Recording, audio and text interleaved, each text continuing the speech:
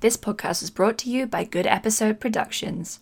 Smart content made by idiots. Trending with the New York Times, Sacha Baron Cohen. This time he's serious.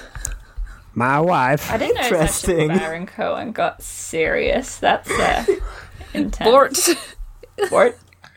Because he's doing Borat, but because they did the Cyrillic spelling thing, he's coming in as Bort.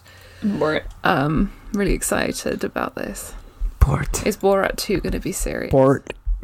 What if Borat 2 was a drama? Borat 2, but it's like the West Wing. Yeah. I mean, but the trailer is out, and it doesn't look like it's actually gonna be a serious movie or whatever. I don't know. No, maybe they're just talking about other acting he's done, because I don't know, he was in an Israeli spy drama, I think. And he's been in some other, like, non-comedy things. Yeah. He was almost Freddie Mercury in Bohemian Rhapsody, but he like quit because the other band members of Queen wanted it to be about them. Mm-hmm. He was like, fuck no. And I guess he also didn't want to work with Bryan Singer, which is understandable. Good, I guess, yeah. That's very valid. But I'm just always thinking about how, like, as much as we like to shit on Borat, and Sacha Baron Cohen is probably not great as a person, he would have been a great Freddie Mercury. Like, he kind of looks like him a lot more than Rami Malek did. Yeah. Bohemian Rhapsody. God. People kept telling me to watch it, and I was like, I'm not gonna do that. Why would I do that? Yeah, Here's the thing. My current dance choreography is Queen. Like, it's like, you know, put together out of Queen songs. So now my team wants to, as a group activity, watch Bohemian Rhapsody. And I don't know how to tell them that someone's birthday is gonna be like, you know, we can all go to their place and hang out as long as it's not locked down, which might still happen by then. Saved. And also watch Bohemian Rhapsody. And I'm like, if that's the thing, like, if it's just hanging out, sure. But if you're gonna make me watch this movie that I refuse to watch for good reason, and that I know I'm not gonna enjoy, then I'm like, I don't know how to politely tell them that I just really don't want to see this movie made by a serial rapist. Oh, yeah. This is a less fun introduction than I was. Yeah. Hey, George, have you listened to the bonus episode yet? No, I'm afraid not. That's tragic. You're gonna love it. Yeah. Oh, wow. Ooh. Have you listened to the previous bonus episode? Wait, which one are we on now? Have you listened to the first chapter of our book that we're... No, I keep meaning to. I will do it tomorrow. I have a lot of cleaning to do, and I'll do it then. Okay. Yeah, they're not even very long. They're quite short. Oh, okay. Yeah. Well, they're like an hour, but... Well, they're like an hour, but for a podcast, that's like short-ish, you know? Yeah. They're not 2.5 hours. No, they're not. It's like an hour-long chapters are like very normal for every podcast except ours. Yeah. I mean, in like Shriekcast, which is always like 2.5 hours long. Yeah, Shriekcast doesn't count either. As much as I like Shriekcast, I also feel like they normalized long episodes for book reread podcasts. Yeah, they really they ruined normalizing things. I've been saying that we need to stop normalizing things. Things need to be less normal, but everyone's just out there like normalizing, and I'm not a fan. I don't even normalize our audio. That's how against normalizing I am. Charlotte, are you trying to normalize denormalization? Oh my god. I'm part of the problem. Normalize being a big, hunky, sexy man who has a tiny brain. Normalize being a wild man who goes into the desert and then is forcibly brought to civilization by having sex with a woman for 7 days and 7 nights. And then meeting a new boyfriend who's king of the city next door. That should be normalized. I think it should be. Normalised being a giant snake that wraps around the world and is full of deadly poison. Normalise dressing up in the medieval French court as wild men with clubs and being set on fire by the king's brother and dying horribly. Normalise just jacking off into a river.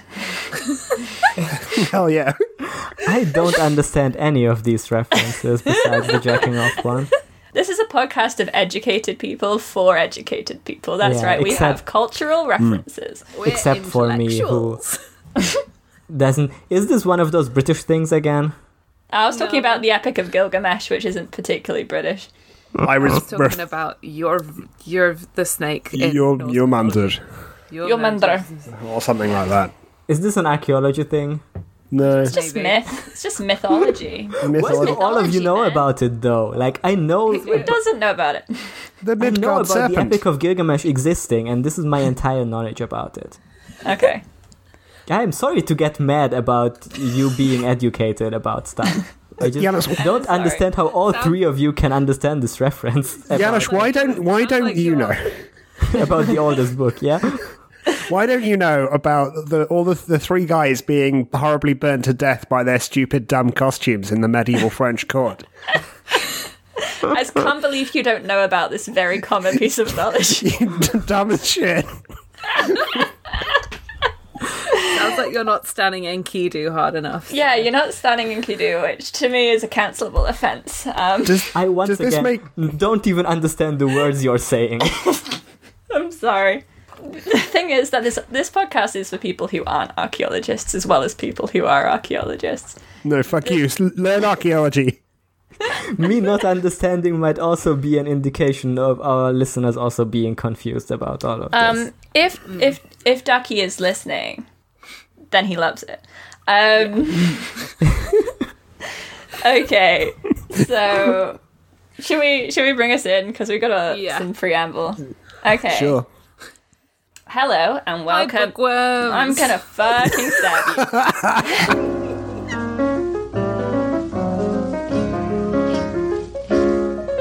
Coppola. Russell Crowe and Lucy Liu. The Godfather, Citizen Kane. Keira Knightley, Jude Law. The French Connection. Nicolas Cage, directed by Scott Walker. De Palma. Scorsese. Spielberg. Joseph Gordon-Levitt and Tommy Lee Jones. Film. Hello and welcome back to Who Watches the Watch, a podcast hosted by four freaks who can't afford long-term therapy. I'm your host, Charlotte, and I think that if you adapt something different to the source material, you should be tried in The Hague and executed in the square. I'm your host, Lucy, and I'm medicated. Oh, I'm your host, Janusz, and I just get these headaches sometimes. I'm your host, George, and I'm wearing my wife's kimono in my garden in London, killing a fox with a samurai sword, but I am also that fox. And the fox is you, listener. that's very metaphysical. It's nice to have you back, George. Yeah, welcome you. Glad back. that your health bar has regenerated after your lumberjacking session last. It is. See, what happened was I went into the woods and this video game character bounced on my head, and then part of my body flashed bright red, and they hit it for massive damage. But I've respawned now. I really do hate it when that happens. That's good, I think. I think, yeah. So I wanted to start off today's podcast with a tale of two posts, not alike in dignity, but alike in how they made me feel a lot of emotions, most of them negative. Okay. So, if you recall, listeners, last week we gave our initial rundown of reactions and feelings about the Watch trailer, which George wasn't there for. George, did you have anything you wanted to add first? I'm not on social media much anymore. What did you think about the trailer, in general? I was like, damn, there's a lot of things happening. Not all bad. I don't know. It might be fun. Yeah. Yeah, it's a short trailer, you know. Hard to Were tell. you, George?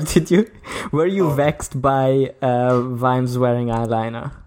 Did that threaten your masculinity? Yes, because I am Vimes, and I would never wear any makeup. That would be some things which are not masculine. And then I devolve into a series of increasingly unhinged slurs about like LGBT people or something. I don't know. Listen, first what happens is people start wearing eyeliner. The next thing, they're having genderqueer orgies in the street. And then what do we do? Yeah, this happened to my buddy Eric.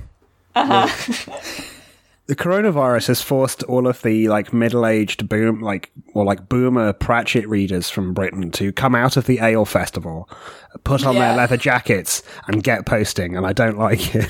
Oh my god! Everybody's so much more online now is the thing in the older generation because they have nothing else to do. Yeah. So one of my friend redacted dad. He's now like Instagram famous, but with like a weird cartoon character who talks about Brexit. No. That sounds bad. And then her boyfriend's dad has put up all these weird skits on YouTube that are like comedy skits, but are all about HS2. Is there that much to say about I don't HS2? know. The dads are going online. Homestuck It's 2? a high-speed rail from London to Oh, Birmingham. okay. It's being built at the moment, kind of controversial. It's a grift. Yeah, so just the dads are online now. Yeah, you know what this means though? It means we're already getting our own British version of QAnon, but we're going to get another one, and it's going to be even dumber. Yeah. It's going to be boring and trite and kind of like mindlessly. I want to say drudging, but I don't think that's a word.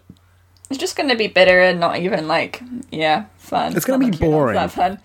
There's going to be no child blood. Okay. 2 posts to talk about at the beginning of this episode. I guess you could call this the news section. How many? Since last week, people have continued to post online about the trailer. It's been not as angry, and I think people have been a bit more restrained. Maybe have calmed down. Friend of the show, Desert Island, Discworld, now agrees with us. So Yes. I guess we were right in the end, obviously. But other people are still kind of mad online. And there's two that I'd like to talk about today. Does anyone else want to read them out? Yes, please. Yeah, sure. So this first one is the post from a mod on Oh my god. Yes. on the Discworld Facebook group, who got a bit upset about people talking about the watch and the watch in general, and posted a mod message onto the Facebook group. Now, who's going to read this for us? I will read this one. Lucy will read it, okay. Should I do a voice? Yes. No, okay. Just really. Yeah, late so into this what guy. we need... I got to know about this mod, because there's no way he's gonna listen. Yeah. But I used to be in that group unless I got kicked out of it because I can't find it right now. I'm still in it. Where the fuck is this group? Yeah, I seriously, not a bit. I'm searching Facebook for this group. I just can't find it. And it might be just Facebook fucking up, or they changed their name. I don't know. Maybe they deleted. Maybe this caused so much controversy that they just Maybe were they forced to deleted the delete. group because, that was also a thing that he was threatening. That okay, we'll get to the not deleted post. the group. I've found the group almost instantly, so it might just be that Oh, they I think they banned blocked you. you. Can you check if I'm still among the members because I used to be? Well, I'm having to invite you, so I think That would be a no. Fuck. So Janosch has been kicked out of this group. Okay, I'll get back to that because I have a story with that. Okay. I just didn't know that they kicked me out. That's Well, you were baiting them a little bit. but I'm gonna you were explain. committing crimes. I'm gonna explain. Okay. But what I was gonna say is that, judged by the profile pic, the mod of this group also seems to be like in his 50s at least, if not in his 60s. So this is a very boomer definitely. modded Facebook group. Yes. And now we're going to pick fights with them, so I'm going to read this post out. I've been amazed at the recent influx of new members, doubling the size of the group in a few short months. However, this past weekend brought hate into the group in response to the trailer for The Watch. Many are angry about what has been done to the work of Sir Terry Pratchett, destroying the beloved characters whilst turning it into something that is not the Discworld. I was deeply upset some months ago when images of this embuggerance were released, and at that time I almost closed the group. Reading through the comments about this trailer, many members are hurt and disgusted about it. This is not the Discworld we know and love. In view of that, I've decided that The Watch has no place in the group. It is not the work of Sir Terry, and so is now off topic. In future posts and comments will be removed. There is plenty of Discworld and Terry's other works that we can discuss without bringing hate in here. I'm sure that there will be some who disagree with this. Well, this is my group and my rules. If you want to hate me, then fine, but you may be better leaving here for a group that is more in line with your opinions.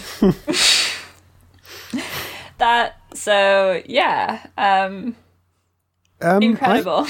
Interesting that he describes him not liking the new show as an embuggerance, which was what Terry Pratchett called his Alzheimer's disease. Oh. That's a very Pratchett word, but yeah, yikes. Yeah, Very similar. It's just as bad. Okay, where do we even start? Because we do get to discuss this post, but I also want to discuss like the thing that got me banned apparently, because it's very funny in retrospect. Okay, so yeah, Janosch posted this in our Discord and said, look what happened in this Facebook group that I'm in. And then what happened, Janosch? So I was like, I don't know, I guess I was in a very combative mood, because I was thinking, like, this is bullshit, right? I was scrolling through the group, which I have no longer access to. So I can't even point out. I was gonna, because here's the thing. The reason why I even noticed that I was kicked out of this group, I was gonna scroll through the group and talk about what the other bad posts in the group are, or how. So here's the thing. Trying to get to what I want to say here. They banned posting about The Watch because it brought hate into the group. But that's not really true. If you look through the posts, a ton of people were actually very enthusiastic about the Watch TV show. And then, like, other fans were hating on them that, I can't read out examples, of course, because I was banned. But, yeah, it's just the mod himself decided that he hates the Watch, and it brings negativity because he hates to see it, so it's making him upset. Mm-hmm. So he's gonna ban it. But the other thing is, half of the other posts, if not 2/3 in the group, are not even tangentially related to Discworld. Yeah. Mm-hmm. So I made a post that was just, I think the Watch looks good, actually. You were like, I'm going to cause trouble on purpose. But I even used to defend my posts. I even used the heart emoji Facebook background, like the one where it's like the two heart-eyed emoji. You know which one? Yeah. Floating in the background. So the exact opposite of bringing hate into the group, arguably. I was just, spreading love for the Watch.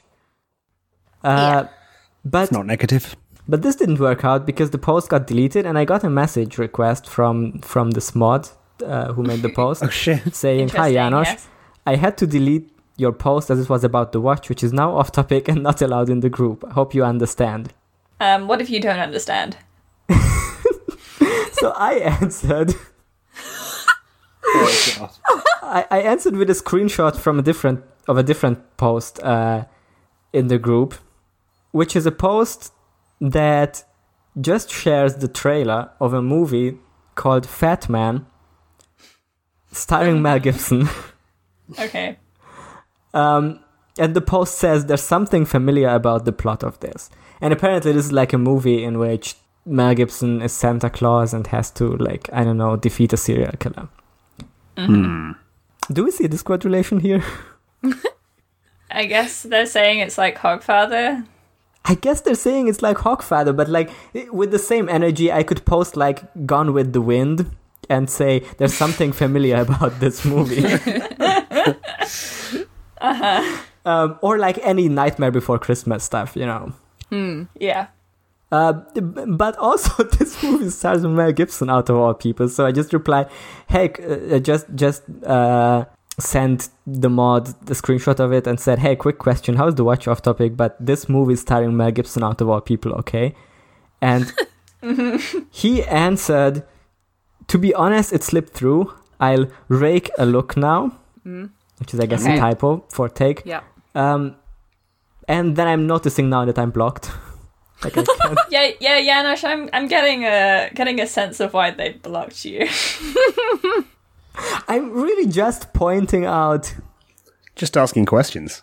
I'm just asking questions. Like, I don't think this is too... like, we agree that The Watch, even if it's a bad adaptation, like, the reason why The Watch is off-topic, because it has nothing to do with Terry Pratchett, right? Like he said in his mod post, whatever this embuggerance is, it's not Terry Pratchett.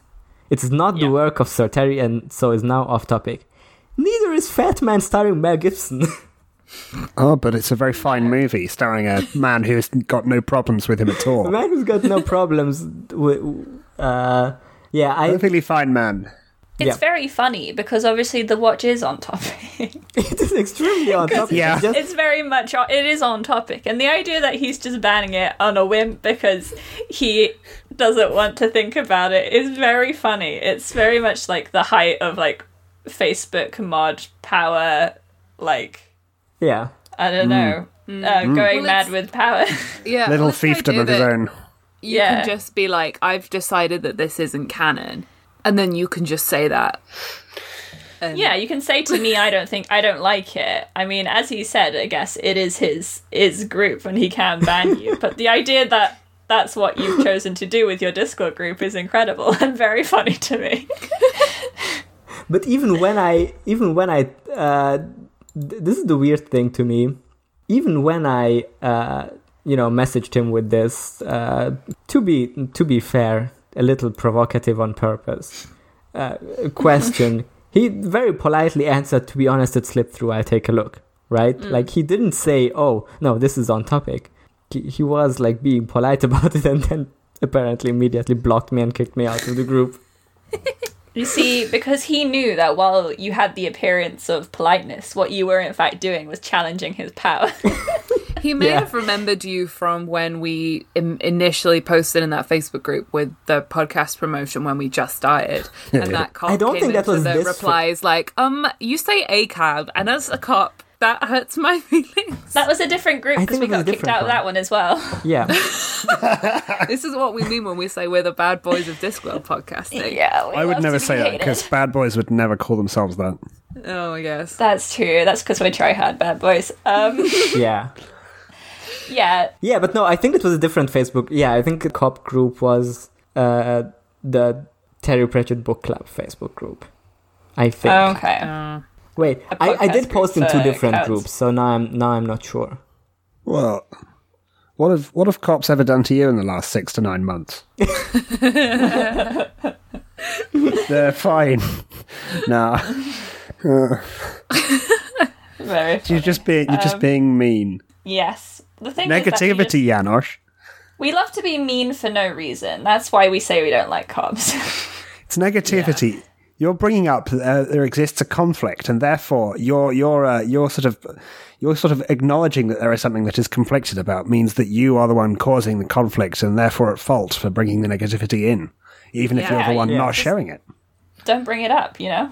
Yeah. The idea that I could be like, oh my god, this just came out and I really like it, to one of my friends who hates this thing, and then that friend immediately slaps me across the face and say, I can't believe you would do this. I can't believe you would bring hate into my life.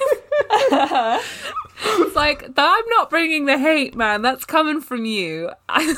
That's how I feel when people tell me they like Patrick Rothfuss. I love that guy. I'm just slapping him like, no. I can't believe You you've can't done bring this. this into my life.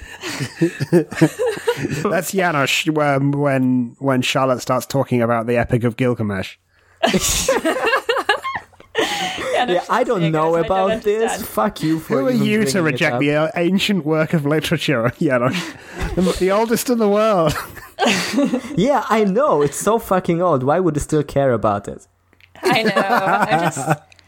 Why would you do that when you can read new books? Yeah, exactly. Like, obviously, the art of literature has been refined since then. Because, people learned from the mistakes that bad works of literature like the Epic of Gilgamesh have made and refined them to make good works of literature such as The Name of the Wind.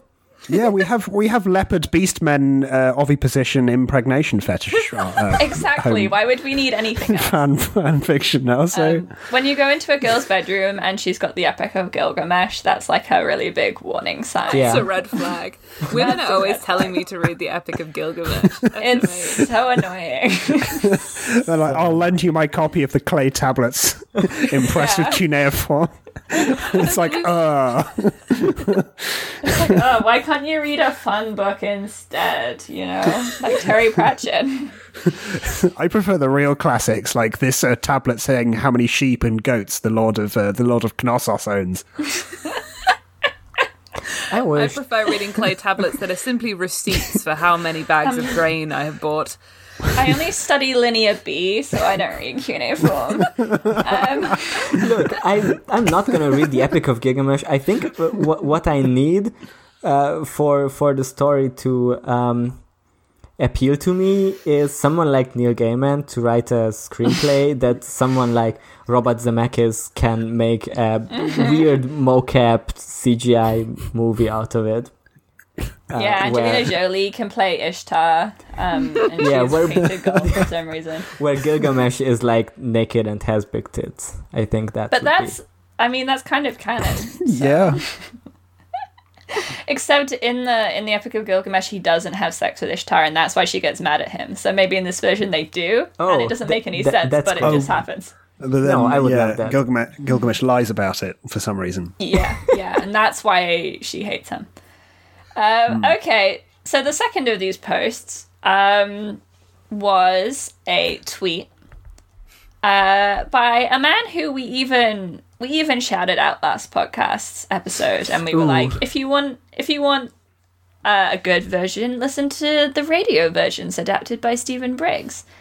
But unfortunately, today he killed me. Well, yesterday he killed me. Oh, we also said if you want a good version, watch the plays that you were in that he adapted. So Yeah. Well, he adapted one of them. The other one was adapted by one of the people in our society. But his one was probably better adapted. But yeah,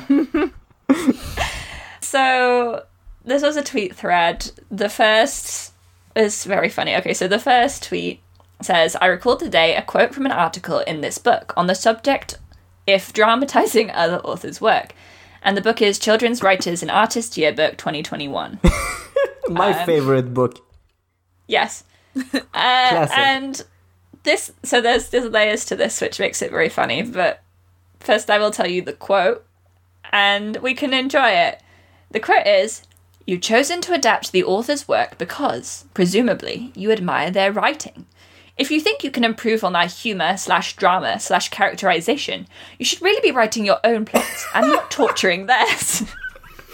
Me explaining to John Milton that Paradise Lost is a garbage piece of work because the Bible did it first. Yeah, how dare you trying to improve on the characterization of these Of Going Nigel. back to the writers of the Bible and being like, hey, the oral tradition of these Bronze Age shepherds did it better.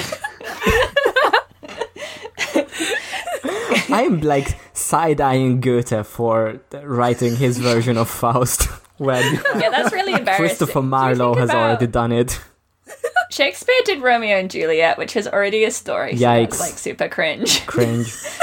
That's plagiarism. Shakespeare wrote plagiarism. So then the next tweet in this thread is a screenshot of the title of this essay that this excerpt is from, which is called Adapting Books for the Stage, Stephen Briggs ponders the challenges and rewards of dramatising other people's novels. What? So this is his own essay that he's quoting. Oh, ballsy. I love it. And then he says, originally written more than 10 years ago. Damn, still true. Yeah. And So- then everyone's like, oh, the makers of the new watch should heed this advice. And then clapping emojis. And then one person who I respect who's like, I mean, sometimes it's because you admire something with flaws that could have been done better. I think adaptations can improve on the original. Yeah. I mean, yeah.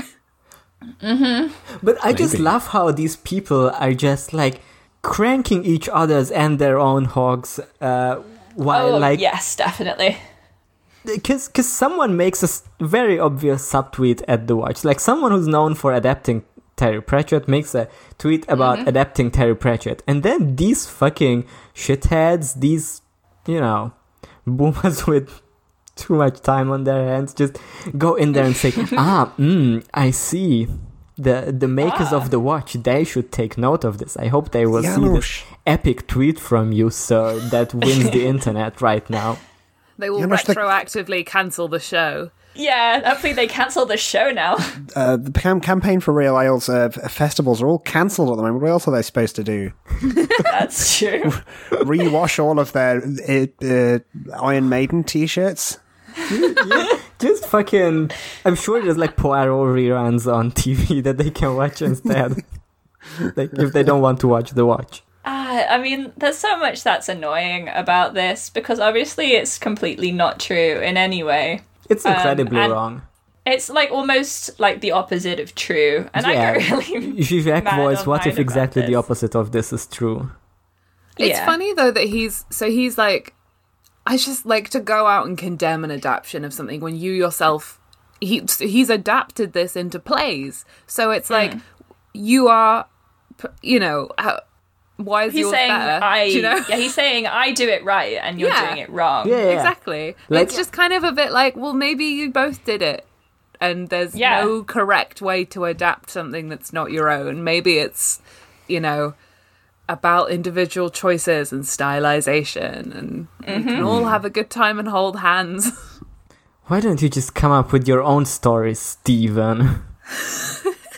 It's just so against all like everything I believe in about like fiction stories and stories in general, which is that like some of the most interesting stuff is stuff that's like out of copyright and people do different versions of like again and again. And that's why I think copyright laws should at least die with the author. I think that you should be able to just like, I don't know, make your own Spider-Man movie. Who gives a shit? Oh, damn. And then you'd have like a lot of shit adaptions, but you'd have a lot of interesting adaptions, and then people could be less protective over like the sanctity of their IP, and I think that would be better. But this is like the same kind of like boomer author thing that just... The people that just really passionately hate fanfiction. Yeah, which is bullshit. Like I know Stephen Moffat like always hated fanfiction or just Tumblr in general. Because it was better than his writing. When like Sherlock is literally fanfiction. Yeah, exactly. It's The fanfiction only with a budget. difference is that it's funded. Yeah. This is the fucked up thing that literally the only difference between a BBC TV show and an AO3 fanfic is budget. And Yes. and like official licensing or whatever, like a stamp that this is, Game of Thrones is licensed fanfiction of A Song of Ice and Fire. Or are we getting into a class reading of fan fiction dynamics? I think it's true though. Yeah. Because the way that adaptation works, it is completely like only those who have the money to afford like the rights are allowed to make adaptations of things. Which is, when you think about it, kind of fucked up. I said it for a reason. Yeah. It's like stories aren't actually for everybody, it turns out. Thanks, money. Thanks, money. I think I love capitalism. I Maybe wonder capitalism's bad. I'm trying to remember which of our fellow podcasts tweeted this out. I think it was Yeah, Desert Island Discworld also. They also tweeted out like a quote from something where someone interviewed James M. Cain, and the reporter, it says, this young man began his time with Cain by bemoaning how Hollywood has changed his books, such as The Postman Always Drinks Twice and Double Indemnity. Before he could properly get into his rant, the old man interrupted him by pointing to a shelf of books behind his desk. The movies didn't change them a bit, son. They're all right up there. So, like... Yeah. Yeah, the books still exist. Yeah. Yeah. They still have a huge readership. Yeah. Yeah, and it's like, if you truly don't want to change anything, then the ultimate adaptation is just a black screen with a scrolling wall of text that is just the original book, word for word. A moving picture. That's changing the medium though. 'Cause You're right, it might still be text, but it doesn't normally scroll in books. That's true. Did you say the medium is a message? Medium's the message. Mark this down on your bingo sheets, fans. I would say it was a mistake to make these bingo cards, because now I'm like, oh no, are we going to do them deliberately? Are we going to try and get people to get bingo? Look, we have to become as self-referential, so we become like a sort of ingrown hair that like becomes a pustule. But in podcast terms. I think we were the bacteria that infects that ingrown hair. Let me just That's how pull I up like to think of the myself. bingo card because I don't remember what was on there. We definitely had A lot of good stuff. something capitalism bad, which we've done as well. Yeah, we've done that. We have been hating on a B-list celebrity, I think. Yeah. We Wait, didn't who? have a 20-minute cold open because we actually talked about important stuff. Hey, do you know what Yeah, the best this is show on TV is? Is it Riverdale? Yeah. I think actually it's The Watch by BBC America 2021. Yeah. It could Yeah. well be. Maybe we'll have to start saying that. The only and most faithful adaptation of Terry Pratchett. Look, I just think it looks fun. Yeah. We've stated our case. I guess my point with this stuff is to, one, show that people are still reacting online to a minute-long trailer, and also, two, I just wanted to talk about adaptions in general, because I don't know, it's such a bad take. It blew the top of my head off, and I couldn't stop thinking about Yeah. it for like 2 hours, and I kept telling my dad about it. I could hear the detonation from here. Yeah. I'm glad we did this because, like, just a few hours ago, I just stopped giving a shit about the Watch discourse. I was like, we've all gotten over it. And I haven't been thinking about it the past few days. But now that we talked about it again, I'm mad again. So Oh? It's like you have to renew the anger Yeah. each time. You see, I'll feel really normal about it, and then I'll sign into our podcast Twitter, where I follow a lot of like Discord people, and then I'll see a post and I'll get mad all over again. It's like, welcome to Who Watches the Watch, where we give ourselves hypertension. Yeah, so I saw this post because it was retweeted by it was quote tweeted by Ree Pratchett saying, "Very true." thanks, Ree. Thank you. Thanks, Ree. So yeah, and that made me mad too. And whenever one of our listeners, friend of the show, Lee, was like, "Why do they keep doing this?" It's like all the people who are sort of tangentially Pratchett related. I mean, I can understand if they're personally upset, but they keep doing this really weird thing of like subtweeting the show. Yeah. And then saying something like loaded about adaptions or about Discworld, or like, oh, this would be more real, whatever. And then everyone gets mad in their replies, and then people go and harass the Watchcast. And then they go, please stop harassing the Watchcast, that's bad. And it's like, stop talking about it then, maybe. I don't But know. he wears eyeliner. I know, It's a bit wrong. It's a bit sus or something. I don't know if I'm what using the that fuck? word right. Well, it's like Not my cop. harassing the Watch actors in this case as well has also resulted in some, of course, because it's Britain, transphobia, which Yep. is Oh, just, yeah. just Oh, yeah, oh, absolutely God. disgusting to see, really. And Yeah, and I fucking would not I would like to not see it. I got really mad This about. rancid aisle. I'm not gonna repeat the turf arguments they made, but I got really mad because, this one person who was like harassing, what's the name of the actor? Joe Eaton Smith, I think. Joe Eaton Kent. Almost got their name right. Yeah, so they were like in their replies saying super turfy shit. But it made me especially mad because they used the display name Esma Weatherwax Yeah. on Twitter. So I was like, not my Granny Weatherwax. No. Not in my Granny Weatherwax, which, as we all know, if you listen to this podcast, Granny Weatherwax does say fuck turf. Yeah. So, She absolutely does. yeah. She And- says it at the end of every book. Yeah. It's pretty good. It's a good bit. If you're a turf listening, turf isn't a slur, but I wish it was. Bloody turf. Turf is a slur. They're trying to silence us. Damn, wish it worked. Turf is like the most powerful gamer word you can say. Yeah, remember when PewDiePie got shot during a game of DayZ or whatever it was, and he said turf. Yeah, God. so I just it's like, I don't know. It's I understand people wanting to put out their opinion on their Twitter or whatever, but it does feel like they're just almost deliberately fanning it and then trying to like claim deniability. It's really weird.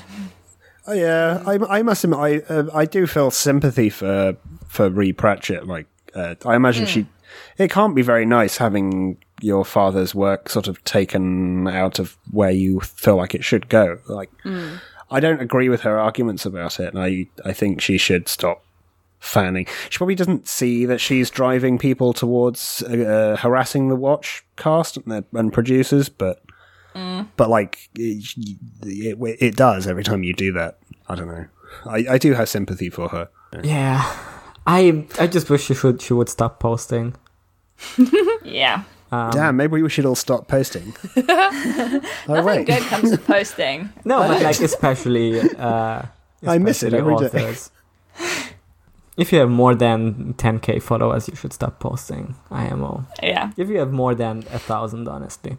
I mean, I do agree with that. I mean, I, as hosts of this show, know I have very strong opinions on famous popularity stuff and what it does to the human brain. Good stuff. I think it's bad. And like, I get But- why she's like to the thing George said. I get why she's upset that it's her dad's stuff or whatever. But at the same time, she could also look at it like, oh, cool, this world my dad created has now snowballed into something that is totally different but still looks fun. That would also be an attitude Yeah. that she could adapt. So Yeah, and I guess I'm less mad at her than I am at, like, I don't know, like Neil Gaiman Oh, or yeah, Stephen for sure. Brooks or other media people who are also doing it, and I'm pretty sure there's other ones. I just probably not looking at it because it makes me really angry. I really think the Stephen Briggs thing was the worst one. Yeah, It's pretty galaxy brained. no, I agree. Yeah. Also, he's like, I have no attachment to Stephen Briggs in general. No. I think he's. I mean, I used to like them a lot when I was a kid. I liked his books, but all British men are probably evil.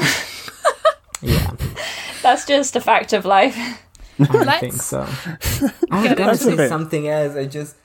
Wait, what were we talking about? Ree Pratchett? Terry Pratchett was an old British man. Yeah, and he was probably evil. I was gonna say, I kind of really like how Hiromu Arakawa, like the author of the Full Metal Alchemist manga, was like super excited about the way the original anime changed the story, or like, the way they made up their own story, basically. Like, she was like, she said she was like excited to watch it every week to see what new thing they came up with based on the characters she created, and she was also like Yeah. excitedly watching the finale. So I think this is also like an attitude you can have, right? To just see adaptations as their own thing. You don't need to like cling to it in this weird idolizing Yeah. way of the original. Not to get real on this Yeah. podcast, but I mean, we're always real on this podcast. Our point is that, as we said before, we don't really believe in the sanctity of the original. Because I don't think anything is particularly original. It's kind of... I mean, also with Terry Pratchett books, because they're pastiches of other things, it's kind of very funny that people would get upset about them changing. Which, speaking of, we should get on with the book. Yeah, we're getting a bit gone with the discourse. Oh, Yeah. blown away by the posts.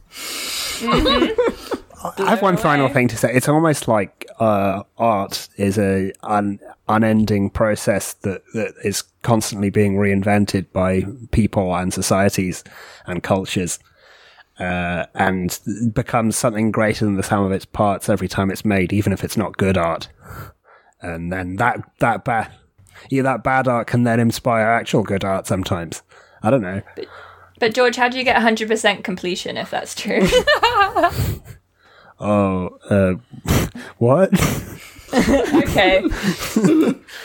Let's get on to the book that we're talking about. Speaking of pastiches, today we read the middle part of Moving Pictures. Woo! Woo! They're still moving. The clackers. Wait, what do they Yeah. call them? The clicks. Clicks. Clicks, Citizen Kane, Casablanca, The Godfather. All the stuff we like. Venom. So, very quick summary. I'm not going to do it like necessarily perfectly chronological because there's like a bunch of different plot lines happening.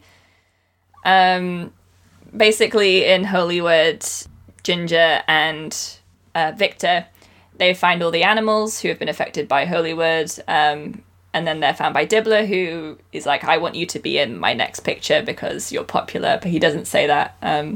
But he's like, I'll let you have another chance, and Gaspard helps them negotiate a better salary, along with an agent's fee. They go back down, they do some more clicks, some shorter ones. They're all like very romantic. They do sort of the classic old Hollywood like desert movies, just like a bunch of those with camels. The Shake. The camel doesn't speak, but camels, as we know, they're pretty intelligent, so it probably doesn't affect them that much. It's too intelligent to admit that it's intelligent. Exactly. Is what Pratchett says. Yeah. Well, it's been going a bit strange in Hollywood. Everyone's being very affected by like the idea and the spirit of Hollywood. Ginger and Victor realize that each of them has a star in their eye. They've got stars in their eyes, along with Dibbler, who also has stars in his eyes. And he's becoming the most affected. He's becoming like a very old Hollywood, like, Don studio head. He's got a cigar. He's like, Victor, baby. And he's, like, gone a bit mad with power, and he wants to just create bigger and bigger pictures. Meanwhile, Ginger, in the night, she tells Victor that she wants to be, like, the biggest person who's ever lived, the most famous person who exists. And she's very affected by, like, the urge to become famous, which is sort of what I was talking about earlier and how it's bad. And Victor's like, wow, it's weird that people would want to be famous and be something rather than do something. That's like a new thing that's never really happened before. And in the night, she is sort of possessed by a spirit from the temple of some kind. We don't really understand why yet. And she's trying to dig up the temple that's in the desert.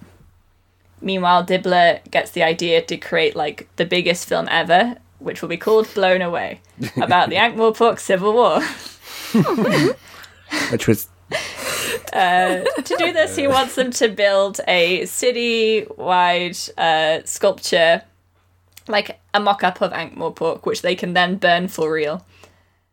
And he's very excited about it, but everyone else is they're sort of excited, but also concerned about stuff like budget. His nephew Sol is there, and he's trying to help out, but he has to stop Dibbler putting advertising and everything in literally every scene for Harger's House of Ribs. Dibbler fires Silverfish, which is very funny because it was Silverfish's studio, which is very true to life and like how it worked in the studio system. We get fun Untied Alchemists, which is obviously United Artists, which was very funny to me. So they're going to make this big movie, and it's obviously going to be starring Victor, and it's going to be starring Ginger, and maybe one of the other trolls is going to be the other love interest. Victor wanted to go to Ankh-Morpork to ask the librarian about the temple, but he no longer can because Dibbler is too obsessed with this new movie. Meanwhile, there's a new dog called Laddie, who's like the most attractive, sleek, beautiful dog that you've ever seen, but it's a himbo. It's a himbo dog. And Gaspard gets really upset by how servile he is and how willing he is to help out the humans, which Gaspard is struggling with because he has the urge to do that as well, but also kind of wants to be a wolf. He says no gods, no masters. At one point, he sees Ginger in the desert trying to open the door in her sleep, and he gets suddenly hit by all the sort of Hollywood dream that is affecting Ginger at that moment, and he sees what is presumably supposed to be his wishes, which is one, to be like beloved by humans and have steak and be wearing a collar, and he rejects it because he doesn't want a collar. And then it's like, what if you're a wolf and you eat people? And he's like, no, I don't really want to do that either. The duality of dog. Exactly. The schizophrenic doggy mind, it says. But he makes friends with Laddie even though he resents him, and they have like dog adventures and hang out. It's very nice. Good, clean fun for the family. Yeah, meanwhile, Detritus is having botherations because he's in love with the nightclub worker Ruby, and she's also having botherations because she sort of feels vaguely like she should be a modern troll but doesn't really know how to do that. So they're having like a sort of difficult romance. Detritus is the ultimate himbo, though. Detritus is a himbo. Ruby's like, he's very hot and he's got like his knuckles really drag the ground and he's just really big, but he's just, I feel conflicted because he doesn't know anything about modern life and how to treat a woman, although I don't know how to do that either. So Which is also like, I know that I'm smarter than him, and that strangely turns me that's on. reassuring. Anyway, just goes to pretty show, similar to a lot of the other relationships we see in Terry Pratchett's books. I was going to say that, but it's just literally the same as every other Terry Pratchett book. It's just like a smart woman and some guy. A smart woman who's mean to a guy and they're in love for some reason. Damn, that couldn't be me. Yeah, which is also happening in this. We're informed by Gaspard that Victor and Ginger are in love, which is very footage not found, but whatever. She just continues to be mean to him. Yeah, both of them deny it, which is obviously though. very hot. Yeah, no, it's because they can't admit it yet, because it's not the end of the book. Dibbler sends off for 1,000 elephants to be in his big movie. So we get that plot line every now and again. There's some elephant distributors who are like, wow, this is the biggest order of elephants anyone has ever filled. And they're in Klatch, and they decide to go across the desert and the mountains and the jungle, picking up elephants as they go so that they can finally have 1,000 elephants that they can deliver to Dibbler. I'm not sure where this comes from. It's just a funny plot, I think. He was like, what if elephants... It pays off at the end, I think. I mean, it's like a classic movie joke, because when like elephants were in movies, they always put that on the poster, like in the very early movies. But he just brings it way too far. Like, you know, the way that it becomes like an actual plot point is very funny to me. He sometimes has this thing where like one throwaway joke he likes it so much that he like keeps riffing on it and keeps making it much more important than the joke like actually legitimizes. I mean, I think that's some whole books. Yeah. Eric. It's Faust. Funny. Eric Faust. You know, I think it's pretty funny. It's like an extra bit. It shows also things about like the Hollywood dream state that's affecting everyone, affects people really far away as well. So the elephant people keep getting like flashes of movie lines and stuff. Yeah. So they're also, it's affecting people really far away. Which takes us to the other sort of plot line that's going on at the same time, which is at Unseen University, as we saw last week. Mm-hmm. where they're investigating more about this reality measuring device. Wrinkly goes looking through the papers of Numbers Richter, the guy who made it. They don't find it, but the Burza does find it, and he like pockets it because he's like, I'll look at this later on my own. Meanwhile, it's increasing the amount of pellets it's spitting out, which can only be a good sign. Yeah, and the librarian, who keeps going to the cinema because he loves it, he sees something strange about the Holywood desert, and he's like, I recognize this, I recognize the markings, and I recognize these rocks. So he goes down into his deepest dark cellar of bad books, which we've seen many times before. There's the Octavo, there's the, the other ones, the Book of Tantric Sex, that's in Icewater, which we've also seen before.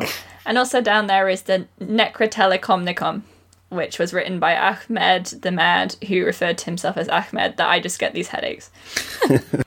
And in it, he wrote a bunch of like prophecies and stuff that he experienced after drinking too much Klatchian coffee and becoming dangerously sober.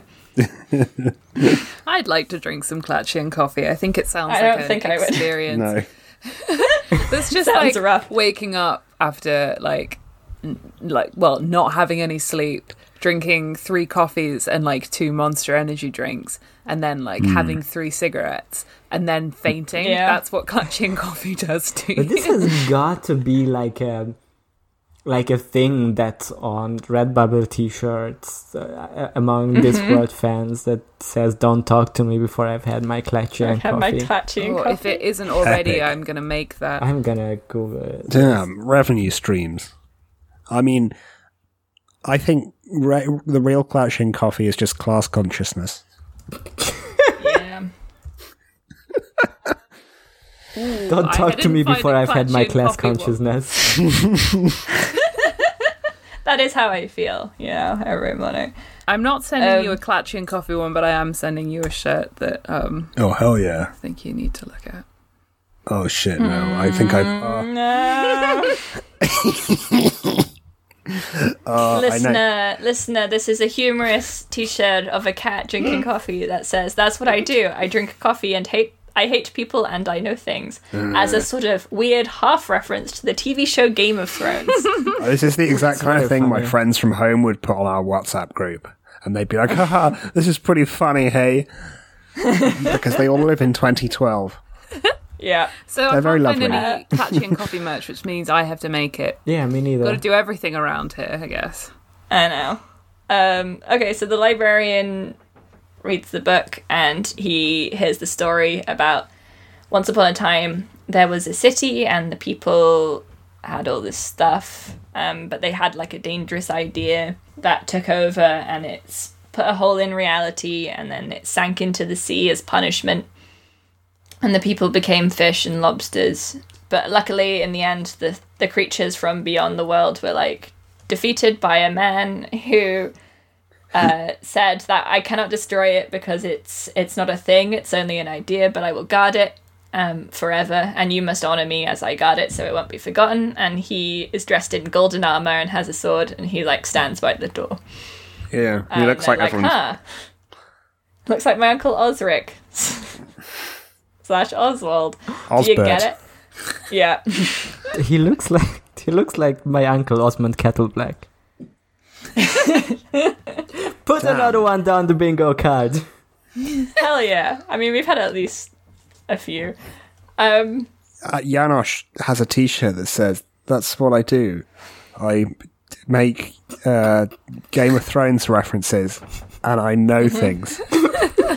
You see, you're saying it's too much to ask our audience to recognize Epic of Gilgamesh references, yet you're asking them to remember a very obscure Song of Ice and Fire character. Yeah, well, our listeners also listen to our other podcasts, so... Maybe. Who can tell? Yeah, and so the librarian's like, oh, I know this story, everyone knows this story. It's like a sort of transgression story where they go too far and then they're punished. But it looks exactly like Holywood. That's weird. And meanwhile, Victor is sort of having similar realization that all that sort of power of fame and belief in that area can open a door into a world, and bad things will probably come through it, which is concerning. It's a little dungeon dimension-y.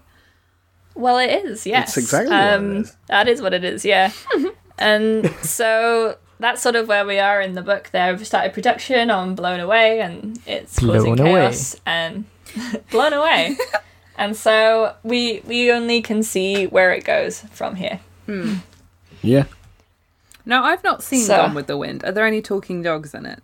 I don't think so. No, but there is a dog in it, I think. There are 1,000 elephants. There are exactly 1,000 elephants in Gone with the Wind. Frankly, my dear, I've counted, and these are definitely 1,000 elephants. There's also a chariot race and a shark in it. The shark. They would have got squashed by all the elephants. Yeah. Some great Terry references, once again, some great films such as Jaws. Some classic cinema references. Some films such as Jaws 3, the one where the shark's capacity for revenge is heightened to an almost superhuman extent. This time it's personal. No, that's Jaws 4, I think. That's Jaws 4, sorry. Yeah, Jaws 3 is just... Jaws 3 is the 3D one. It's Jaws 3D. Gone with the Wind with sharks would be pretty good if the sharks ate all the white supremacists in the movie. Yeah. Gone with the shark. Frankly, my dear, the Confederates have been eaten by sharks. Yeah, see, this is why I can already see. I don't remember the ending of the book, and of course I don't want to spoil it to Lucy who hasn't read it, but I can sense this not going well. And I think the reason is that Dibbler is trying to make a bad movie, like a bad problematic racist movie like Gone with the Wind, instead of a good movie like Citizen Kane. Yeah, if he'd made Citizen Kane, then we wouldn't have had this issue. Exactly. I mean, Because you need less set. to be fair to Terry, Citizen Kane was like a flop originally, so it's obviously not the Yeah. type of like crowd pleaser movie that he's pastiching here. And it was it was the biggest film ever when it came out, Gone with Yeah. the Wind. Like, it did really, like, blow up. There was, like, this catchism as well in Hollywood afterwards, which was, like, if you want to make money, do a Civil War movie. Eesh. Well, the first blockbuster was a post-Civil War movie. Yeah. Well, and Civil War as well. With Yeah. Birth of a Nation. Yeah. Well, I think that's what they were referring to as well. It was like, these Yeah. are our two popular movies. It's like, oh, cool, the racist one. The extremely racist ones. Yeah. Thank you. Thanks, Hollywood. It's pretty bad. It's unfortunately also like invented film language, basically like codified the way a ton of movies were edited after that. It's almost like that thing I said about art earlier, that you kind of can't stop it or control it. It's always going to be there and change, and bad things are going to come from good things, and good things are going to come from bad things. And everything's sounds flowing together and crystallizing and It's a big remelting again. slurry of Yeah. brain thoughts. Yeah. Because if we hadn't had early film, then we wouldn't have had other great films nowadays, like Venom. Yeah, that's true. Yeah, exactly. Can you imagine a world without Venom? Because I can't. Or Birth of The Room. Birth of a Nation made Venom possible. Damn. Cecil B. DeMille walked so that Tommy Wiseau could run.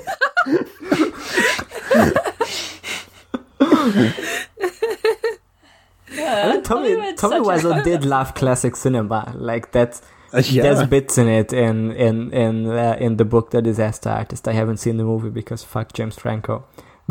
Yeah, same. I have also read the book and not seen the movie. We are the same. But like there's that whole thing about Tommy Wiseau being obsessed with Rebel Without a Cause and like Cat on a Yeah. Hot Tin Roof and all these like 50s movies.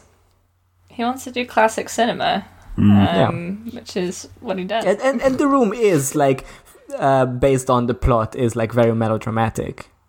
Yeah. Really? Yeah, it's No melodrama there.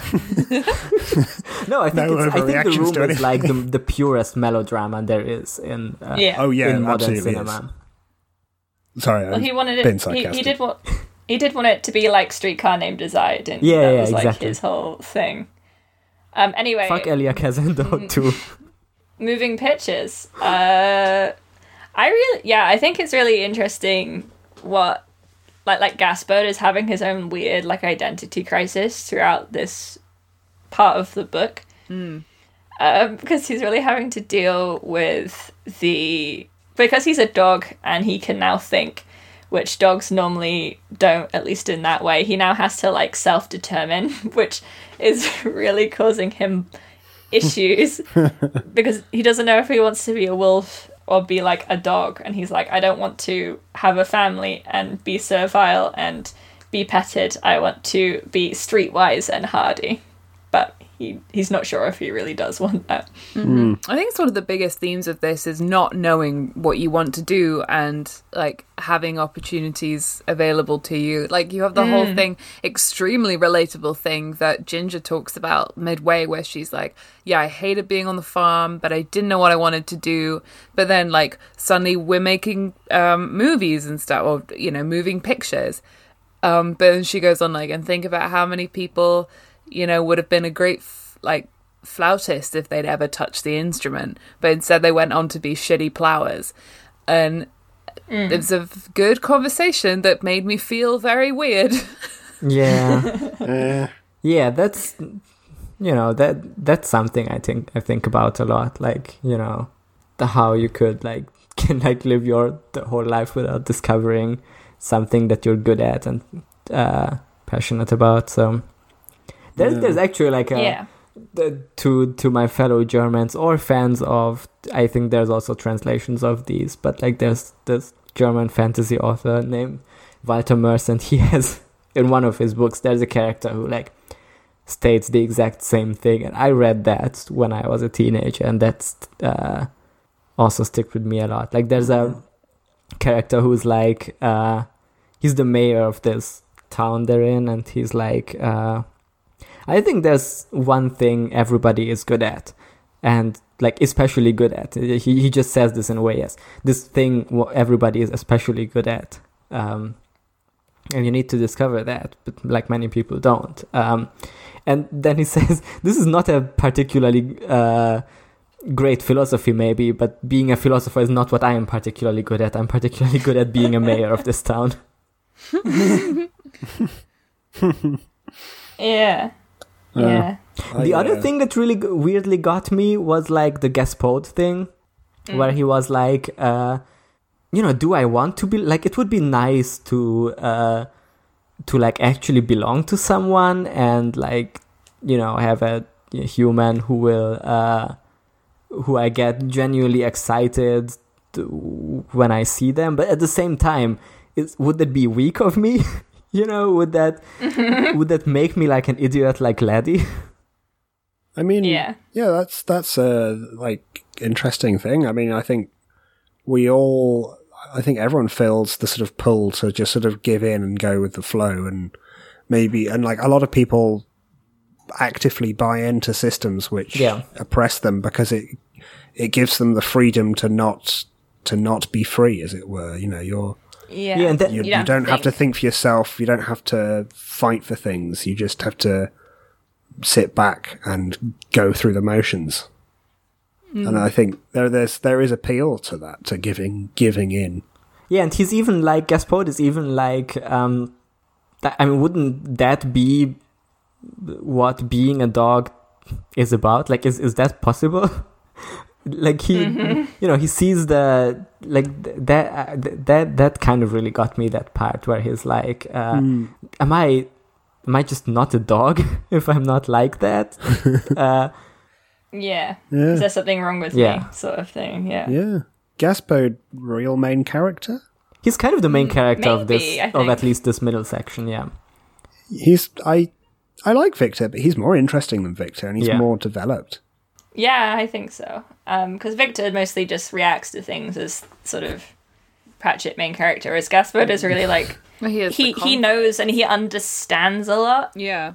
He's probably more than Victor. There are two wolves inside of you problem, but it's just one wolf. Yeah. One wolf and one like lapdog. And he has like a whole class consciousness moment with Laddie where he's like, I was thrown into the river as a puppy and that's how I lived. I'm not a pure breed. I wasn't loved by people. I just had to sort of fend for myself. Otherwise, I would just be killed in the street as a dog. Damn. And that's been my lot, and I'm sort of sad about it. But I'm pretending not to be. Is Gaspode and Laddie a Megaverse fiction? No. I do kind of wonder if, like, even like shipping Gaspode and Laddie would be kind of like a Scooby-Doo conundrum, where it's Listen, Charlotte and I have talked at length about the ethics of having Scooby-Doo form any kind of relationship with anybody and what that means in terms of bestiality. Do we need to get into it on this podcast as well? You know, me listening to that discussion on your podcast is the thing that put that thought into my head, even. Is this in your excellent podcast, Fred Says Fuck? Which can be found on any podcast catcher. George has listened to every episode.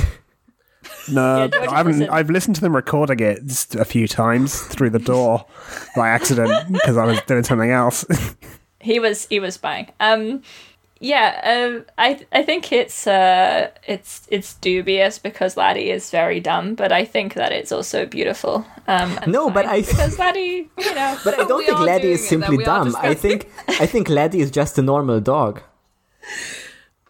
Yeah. Laddie is just a dog, and Gaspode is the one who developed the consciousness. So it's not like just a simply dumb thing, but it's more like Gaspode is basically, has basically a human mind, whereas Laddie has a dog mind. So Laddie has dog brain. As dumb as this is as like a conversation, it does feed into this sort of like the situations it's facing all these other animals as well around Hollywood, which is suddenly having to think like humans would think and having to face up to like their sort of natural realities of how they exist as animals, but like with a human style consciousness and self-awareness. Yeah, like the cat can't eat mice anymore because they speak now. Yeah. Whereas fish have to develop haven't morality now. achieved this consciousness yet, so the cat can still eat fish because it doesn't have to feel bad about it. Yeah, although the fish and the lobsters are like human people who are now fish and lobsters, but it's fine, don't worry about it. But now, an Ouroboros. Yeah.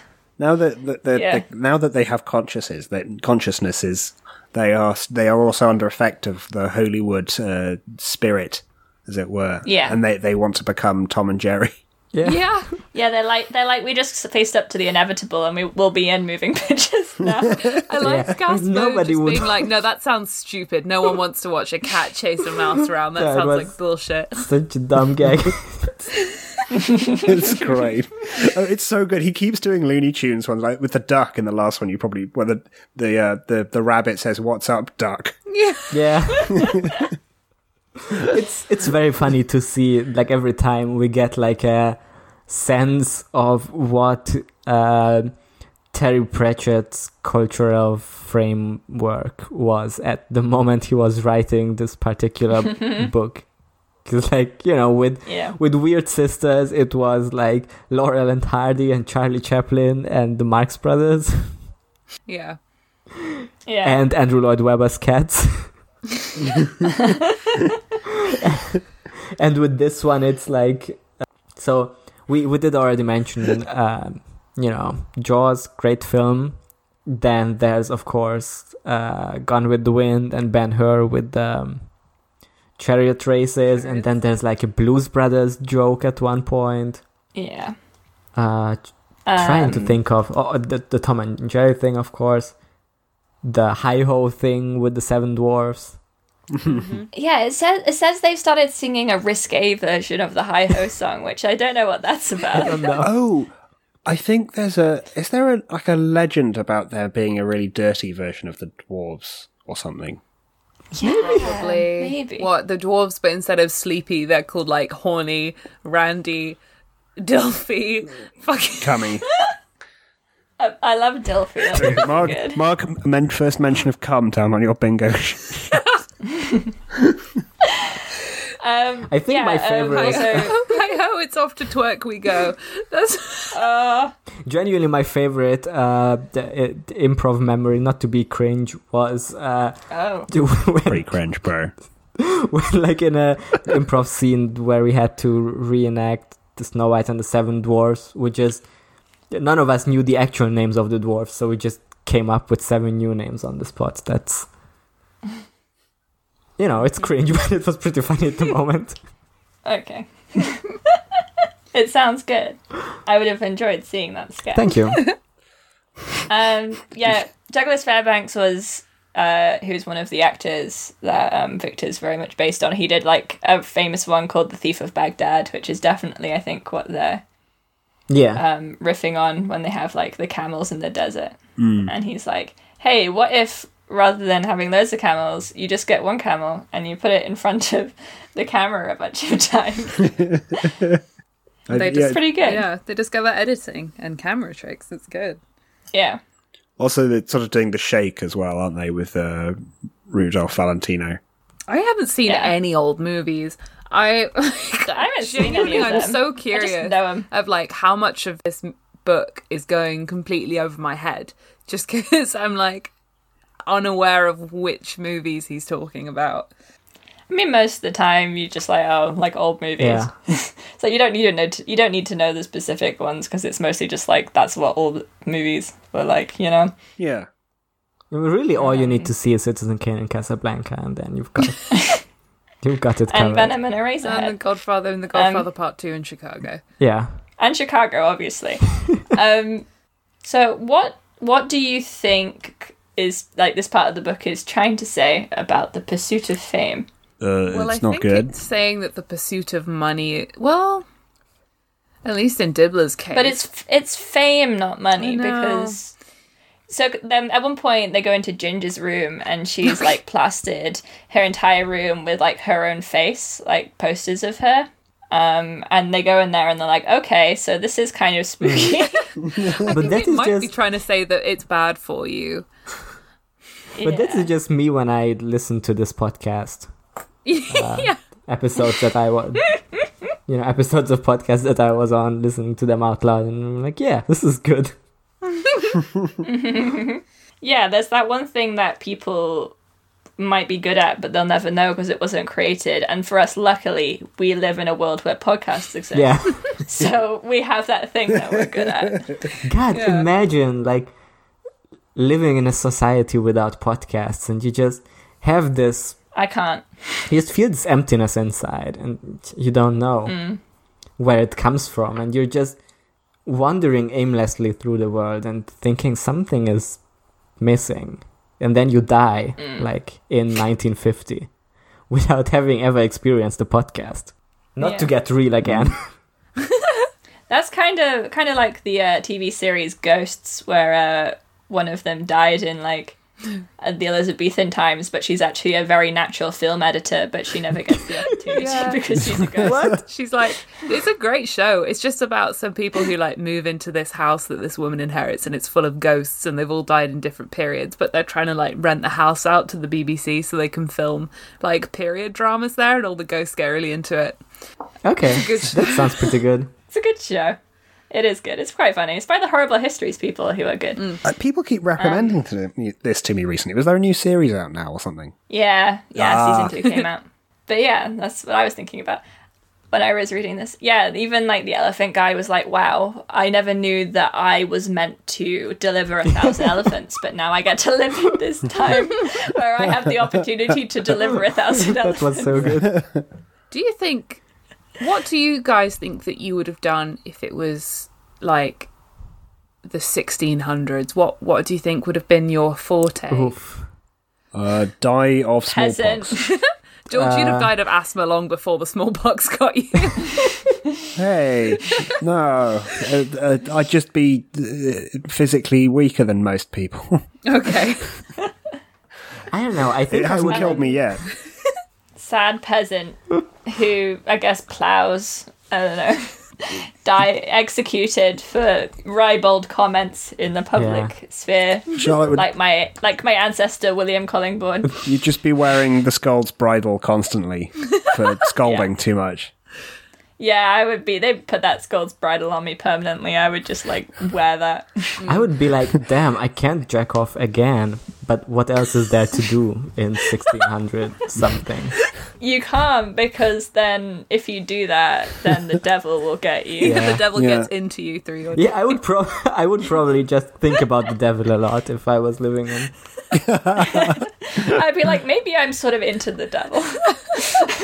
I feel like in medieval or Renaissance society, it would have been like, I don't think you would be into the devil. Like maybe I feel like if society is like that, even if you're into it, you would like live in denial, which is sad. Oh, no, Yeah. they're into the devil very much. That would make it worse. Because you would be into it, but you also would feel like you were going to hell for that reason, and that you were going to be subject to eternal torment. So you would just be tormented in real life at the same time. Damn. Do you think? Christianity isn't always like this, but sometimes it really just is people like, oh shit, I'm going to go to hell, and for literally no reason. I'm just thinking about like what hell is like for people who desperately want to fuck the devil. Like it's.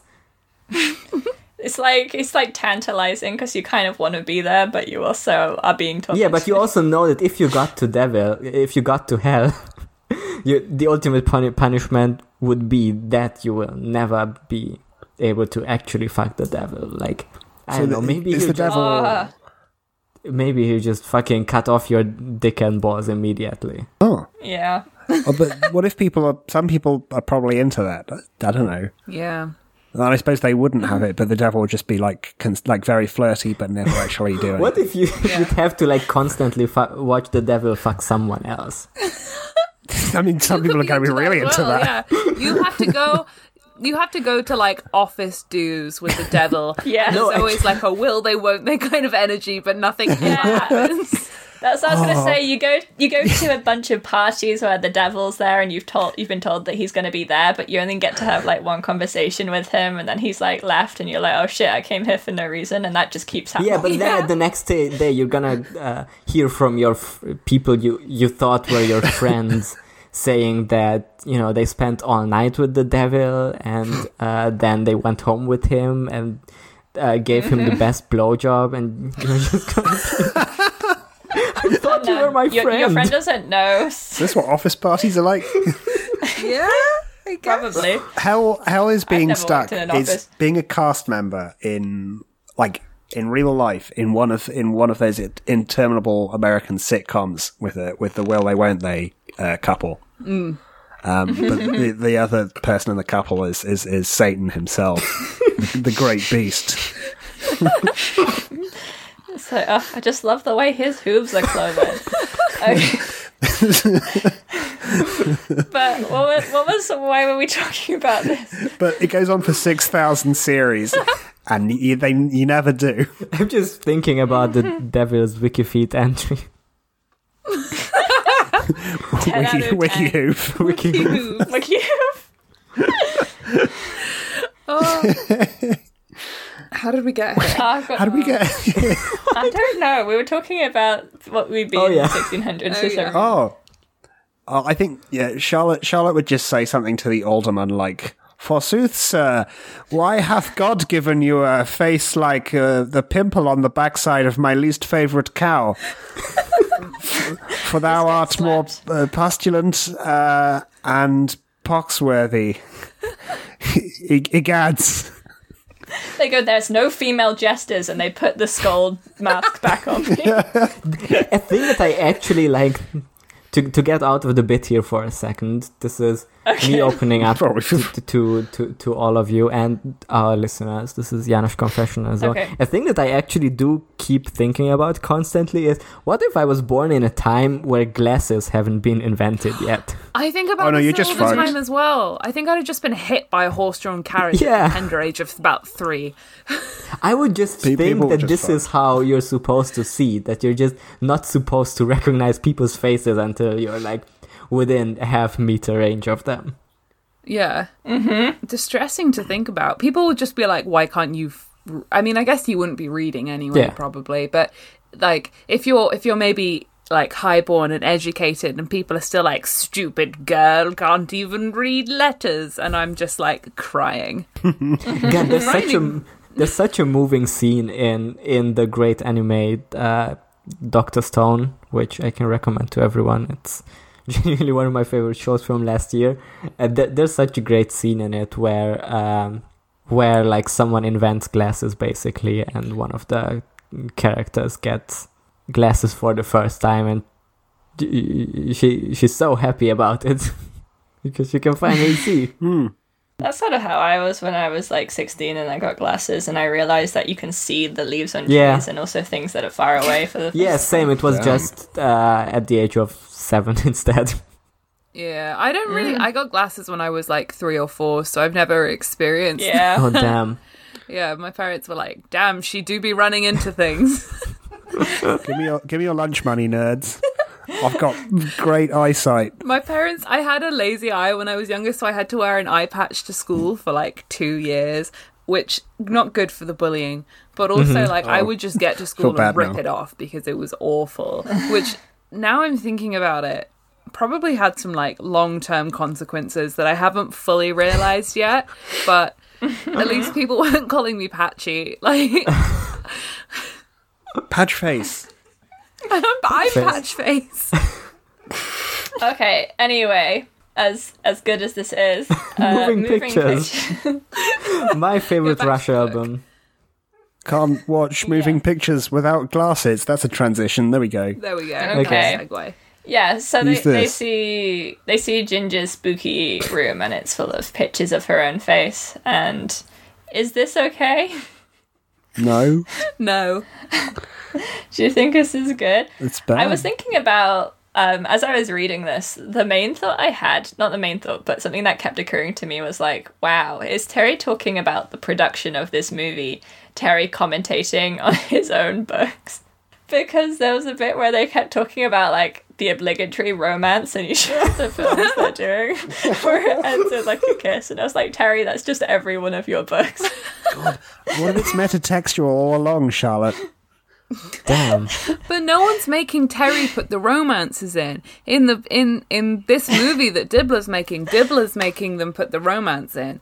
But Yeah, because like this is the false equivalency here is that the reason why fucking what was it called, the Rose of the Desert or whatever, was successful was because of that kiss, and the people of Ankh-Morpork got like so turned on by it. They have never seen anything like it before. The fucking librarian watched it 50,000 times.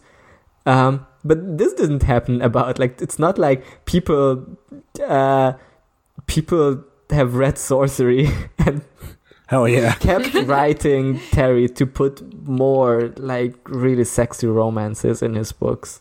yeah, I want more Nigel. Nobody's jerking it to Nigel and Conina. Oh, Yeah. that's you want to bet on that? I think I have willed this into action now. Don't. Yeah, there's a bit where Gaspard and, like, one of the cats or something is talking about, like, Victor and Ginger's romance, and it's like, oh, human romance is mostly just, like, arguing and stuff, and it's like, I'm not sure it is, Terry. I think it is. He's just like, listen, what if there's, like, a fairly average guy who's, like, alright, and then there's, like, a really hot lady who's mean to him? That would be pretty hot. I'm turned on already. What if she's no nonsense, but she's also mean to him and kind of exasperated a lot? Would that be a great romance or what? I would nut instantly.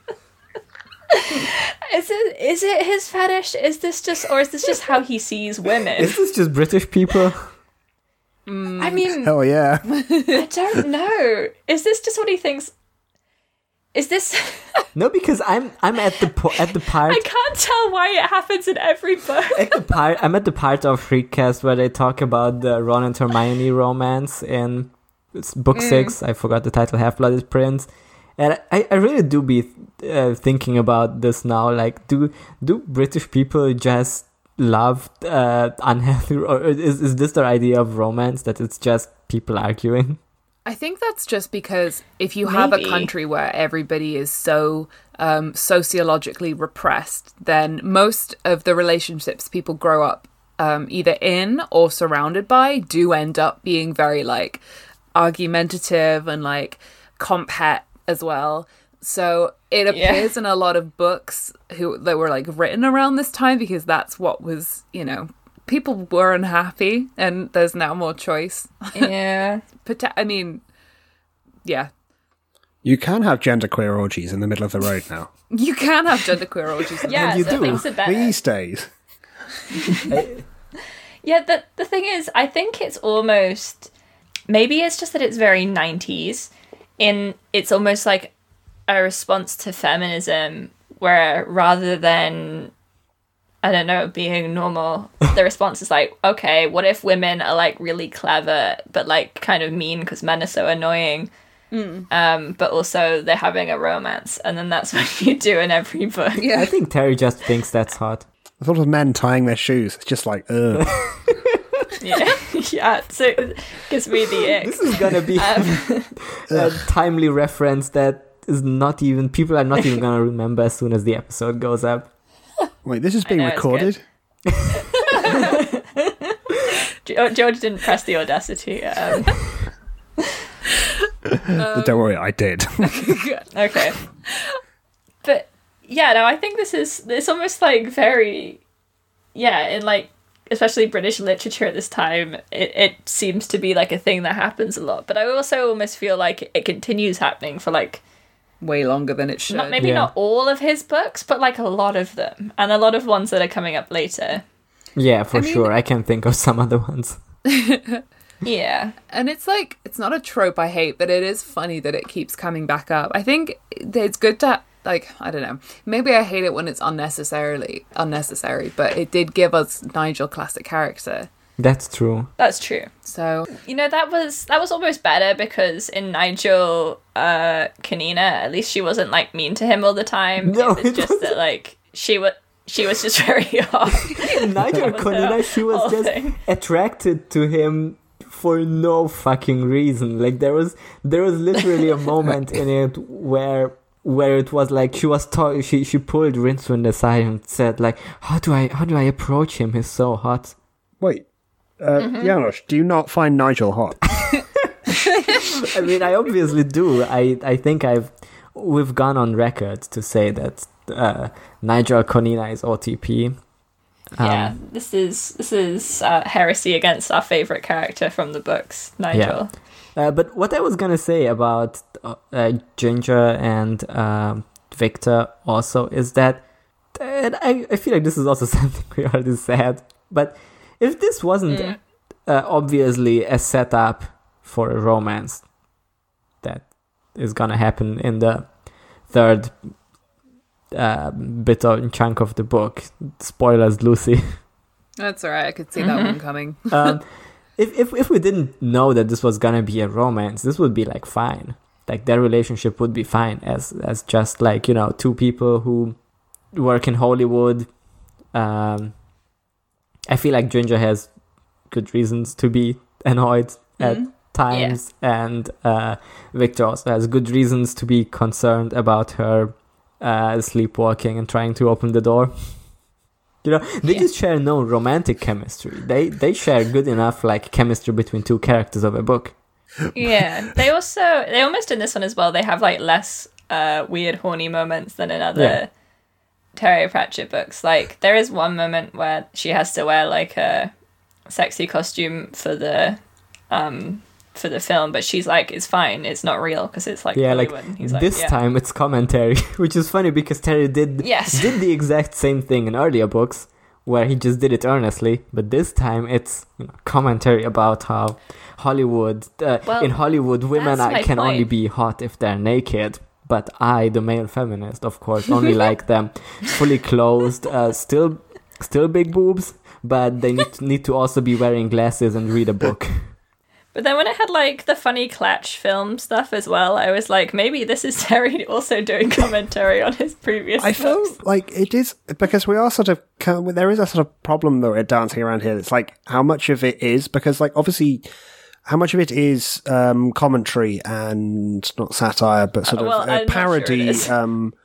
Because obviously it did start off, the whole series starts off as him making fun of what he saw as bad fantasy writing. But then obviously it becomes an actual serious piece of fantasy serious. It like becomes like an intentional piece of fantasy writing that he actually wants to be good, rather than just rather like an invective against what he doesn't like in fantasy writing. But he's still using, I think intentionally, like those sort of tropes of that he thinks are sort of bad or hackneyed, or like he loves using cliches constantly. It's intentionally it's part of it, and it's kind of hard to unpick. I think it's like stare not too long into the busty cover art, lest the busty cover art also stare into you. I guess it's because it's like the cliche parts always seem to be more about background and parts of the story, because then the storylines themselves never feel like they're cliches or parodies or like direct parodies. Because like that's true. I don't know, like the plot of Pyramids is like a pyramid takes you through multiple dimensions because of time shenanigans, and you have to kill a pyramid, which is like, that's pretty big cliche, to be honest. I don't know what that is. And like in this one, it's like, what if fame actually is a sort of force of belief in itself that can be destructive to reality if taken in the wrong way and used, and becomes too powerful. What if movies are Lovecraftian horrors? Yeah, and it's like all the bits of it are sort of cliches, but then it's almost like the plot itself is normally not like that. And so it's hard to tell if the romance is supposed to be taken seriously, as like some of the characterization is supposed to be taken seriously, or if it is him just being like, I don't know, and then they get together. Yeah. Because that happens in books. Just why I was like, maybe it is meta commentary when they're doing the movies, and they're kind of like Terry Pratchett books in a tiny way, even though they're also like Hollywood films. I feel like, but then because they're parodying the same things. But yeah, sorry, I think it would have been an interesting question to ask him. Not that he gets the final say on it necessarily, but because I think the answer is probably somewhere between him intentionally using these, I don't know, tropes, I suppose, or these sort of, especially with the romance narratives. It probably is a sort of halfway between him doing commentary and halfway between him actually just doing it. Doing it straight, yeah. I was gonna say, like, and it's related to what you were saying, that I think putting into consideration that he writes, or that he was writing 400 words a day compulsively, explains a lot. Because I think, like, just a lot of times he was like, you know, he might have had like these big ideas about story or whatever, but then he thought of a funny cliche that he could parody, so he spent a day cackling about that and writing about 1,000 elephants, and then on a different day he was like, what if religion is bad? What if fame is bad? And then once again on another day he was just like, aren't Middle Eastern people funny? Yeah, there's like I did have that thought when they're going to go to Ankh-Morpork and then they suddenly don't, just because I guess it was like part of it was like a funny negotiation of contract stuff joke and things like that, but it just seemed really odd that they had this big setup of them going to Ankh-Morpork and then they're like, actually we're not now. Yeah. And I was like, okay. Did he change his mind? Are we forming the Discworld as automatic writing theory? He just kept going. He's like, no editing. No. We write in one. Look, only the best write that way. And you can hear more of that type of writing on our Patreon. No editing. No editing. Characters disappear and appear all the time, and it doesn't matter. Yeah. Oh, a cool thing I was gonna bring up about this book also is the continued notion about movies being more real than reality. Yeah. Cause Stories Yeah. again. like that keeps popping up. Like they say, I think it once again ties back into 1,000 Elephants, where it was like, but there weren't elephants in the Civil War, were there? And then they realized, like, no, but this is more real like that. And then again, with building the set for Ankh-Morpork, that is an authentic replica of Ankh-Morpork that can be burned down, and it will look more real than if they filmed in real Ankh-Morpork. Yeah. Yeah. What's the idea, like, people are going to watch it and take away that movie as the actual history, you know, just because the most popular stories end up sticking in people's minds a whole lot more. Like war movies. Yeah. Yeah. Yeah. Which this kind of is, I guess. Yeah, like how the Americans won World War II by saving Private Ryan.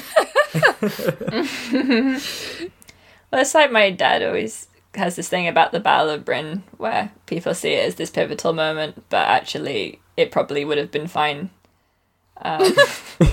without the Battle of Britain, but people see it as this like one event that was like incredibly significant, and there's all these films and stuff, and it's like, we would have been alright. Sounds a little People bit like planes. unpatriotic. Planes are of you. cool. Nigel well- Farage told us, nobody's teaching our kids about the Battle of Britain anymore. Oh, damn. Nobody I knows feel so about the enriched. war. Yeah, but no one ever mentions the war. Nigel Farage is also a classic character. No, he's not. He's an unclassic character. This is where you put the bleep in, Charlotte, because we've got to him and then smear his over the bloody white cliffs of Dover, just like he'd like. Okay. That would be a great I don't really parody have to- of ourselves to do that. Yeah. Why would we bleep this when we literally talk about hitting the queen like a pinata in like one of our previous Only in Minecraft, it's fine. Oh yeah, in Minecraft? this was all satire. Okay, I mean, this Don't really is, want to I think, absolutely viciously murder Nigel Farage. That would be very wrong. So I think we can talk more about the rest of this next week when we finish the book, because then we can like get a full view of like all the themes and how everything ties together. Themes. Characters, themes, facts, and Yes. things. Love Terry to- Pratchett listened to The Fame Monster by Lady Gaga and was like, wow, what if? Wow, damn, it really is an idea. So we'll talk about that next week. And I think this week we're pretty much done. I think because we're getting on a bit. Yeah. We're coming up to the usual almost 2 hours, so... Yeah. Yeah. And we haven't done the other bits yet. I'm just thinking. I have a thought spare floating around randomly, but I think I'm just thinking about like back in the classical Greek period. Someone running a Greek Twitter account that's like about how they must go back to just doing Cycladic figurines because it was so much smoother and more beautiful than this modern hyper-realistic crap. Isn't that just the Hellenistic period? No, this lovely Cycladic figurines from like way before. They're so nice. No, I mean the Hellenistic period. Everyone was like, "This is shit. Why can't we go back to classical Greece?" Oh yeah, like the 18th century, or No, the Hellenistic period was like right after the classical period. It was just Yeah. That's what I'm saying. They were like, "Why can't we go back to our good sculptures rather than our gaudy sculptures? Yeah, well then- why can't we have real Greece again rather than This having fake Greece. Macedonian Yeah. Greece?" what? Anyway, And then even in the Italian Renaissance, when they were like, actually, yeah, we do love that. Okay, we love that kind of stuff. what if these statues were all unpainted? No, I was gonna say like the Italian Renaissance was that, and then also like 18th century Germany also decided again that Oh yeah. maybe Oh, yeah. Greek architecture is our favorite, and let's make everything look like Greek. the And it looked neoclassical like period, yeah. looked like shit. Like it was like really kitschy. No, I was thinking about something back in classical Greece. Just thinking about cycladic figurines. This is very Okay. boring. It should probably be cut. Okay. Yeah, I'm trying Okay. to place how this relates to any of the other discussion. Oh, it doesn't. Oh, Okay. Well, anyway, this has been Who Watches the Watch. If you want more of this, you can donate to our Patreon with one currency, and you can get all our bonus content, including fun episodes about bad books that we've read, interesting deep dives on bizarre internet culture and horrible history, which includes really bad stuff. All of the book that we're writing currently. yeah. We have episodes where we read bad books, and then the most recent episodes are where we write a very good book that is much better than the ones we were reading. But seriously, like, if you, for this one currency, you will get us read the entire chapters of this book we're writing. So this is not just, we are actually giving you the real thing. It's not just, us speculating about a book that we could write. It's gonna get to you the actual chapters that we were writing. So I can't, we are basically not only giving you bonus episodes, but also an actual book. Yeah, can't stress enough how much Yeah. this is a once-in-a-lifetime opportunity. Yeah. Yeah. Once Also, a there's an month in episode your where we life. just talk about Homestuck for 2 hours. So Yeah, and it's fine, but you don't have to listen to that, but you also could. Yeah, or you can donate 5 currency and we'll shout you out on the podcast. And you get a special thing in our Discord if you join our Discord, which you can also do. Link in the yeah, you description. get a fun color. Yeah, but the people who give us that amount of currency will be read now. Slime Simon, Woohoo. the boyfriend of the show, Tom, aka Hank the Tank. I will say Hank the Tank every time, Tom. Justin Crandall, Woo. Milk Succubus, Blimey. Thank you very much. Evan DM, and Rise and Jeez. Grind memes for side hustling teams. Cool. Damn. Blimey. This is a good podcast and the people love it. They love it. Look how many people love it. Yeah. So many people. They're real. If you're new here, and you want to listen to our other shows, we've got a bunch of other things that you can see on our website. That is also in the description if you want to check out any of those. Just imagine We have a being a website. podcast that like makes up their Patreon shout out so it looks like they have listeners. Artificially just adding people to the Patreon shout out. People are like, who the fuck is Milk Succubus? That's not a real person. That's not a real name, Milk. Milk? Who's named Milk? No. Milk Succubus is real and she's our friend. Have a Yeah, good I one. don't know. Please enjoy yourselves. Stan Enjoy the rest of Rinsflower, your day. Stan Chitter, Stan Nigel, Stan Weatherwax, this luggage eats turfs. Yeah, Yeah. Stan Weatherworks, Stan Rinse Flower. Effaced Nuncle. Faith Nuncle. Neon's You look Yeah, just like my Knuckles. Nuncle Osfrid. You look Yeah. just like my uncle, Bjorn. I was going to tell you, in our Terry Pratchett Theatre Company, we used to have a yearly award show where we'd have joke awards, and it was called the Oswalds. Okay. Fantastic. Good. Also, fuck Yeah, I Stephen know, Briggs. it's pretty good. No, don't say that. Stephen Briggs, you're fine, but you have some bad Yeah. takes, and it's You're on Stan- thin ice. Stand the Watch on BBC. Yeah. watch the Watch watch, the watch. you know. Stand the Riverdale of the Discord. Who watches Stan Watch. Riverdale. Please write us in saying how much you enjoyed the trailer for the watch. Yeah, follow us on Twitter because we need more followers than the other Discord podcast. Yeah, and go and eat some mushrooms, just any that you find. But also, Lying around. thank you It's safe. Put the mushroom in your mouth. thank you for the True Shall Make You Fret for shouting us out.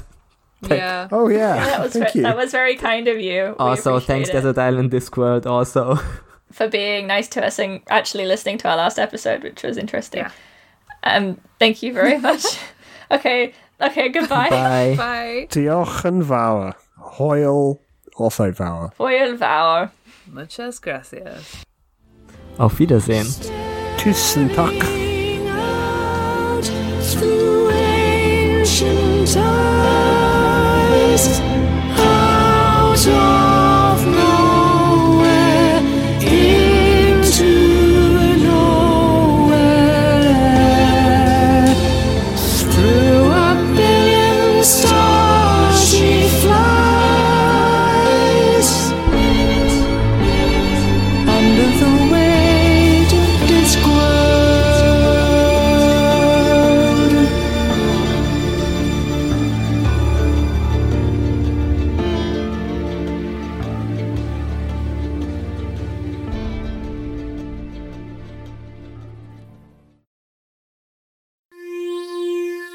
You've been listening to a Good Episode Productions Network podcast. See the website for more details.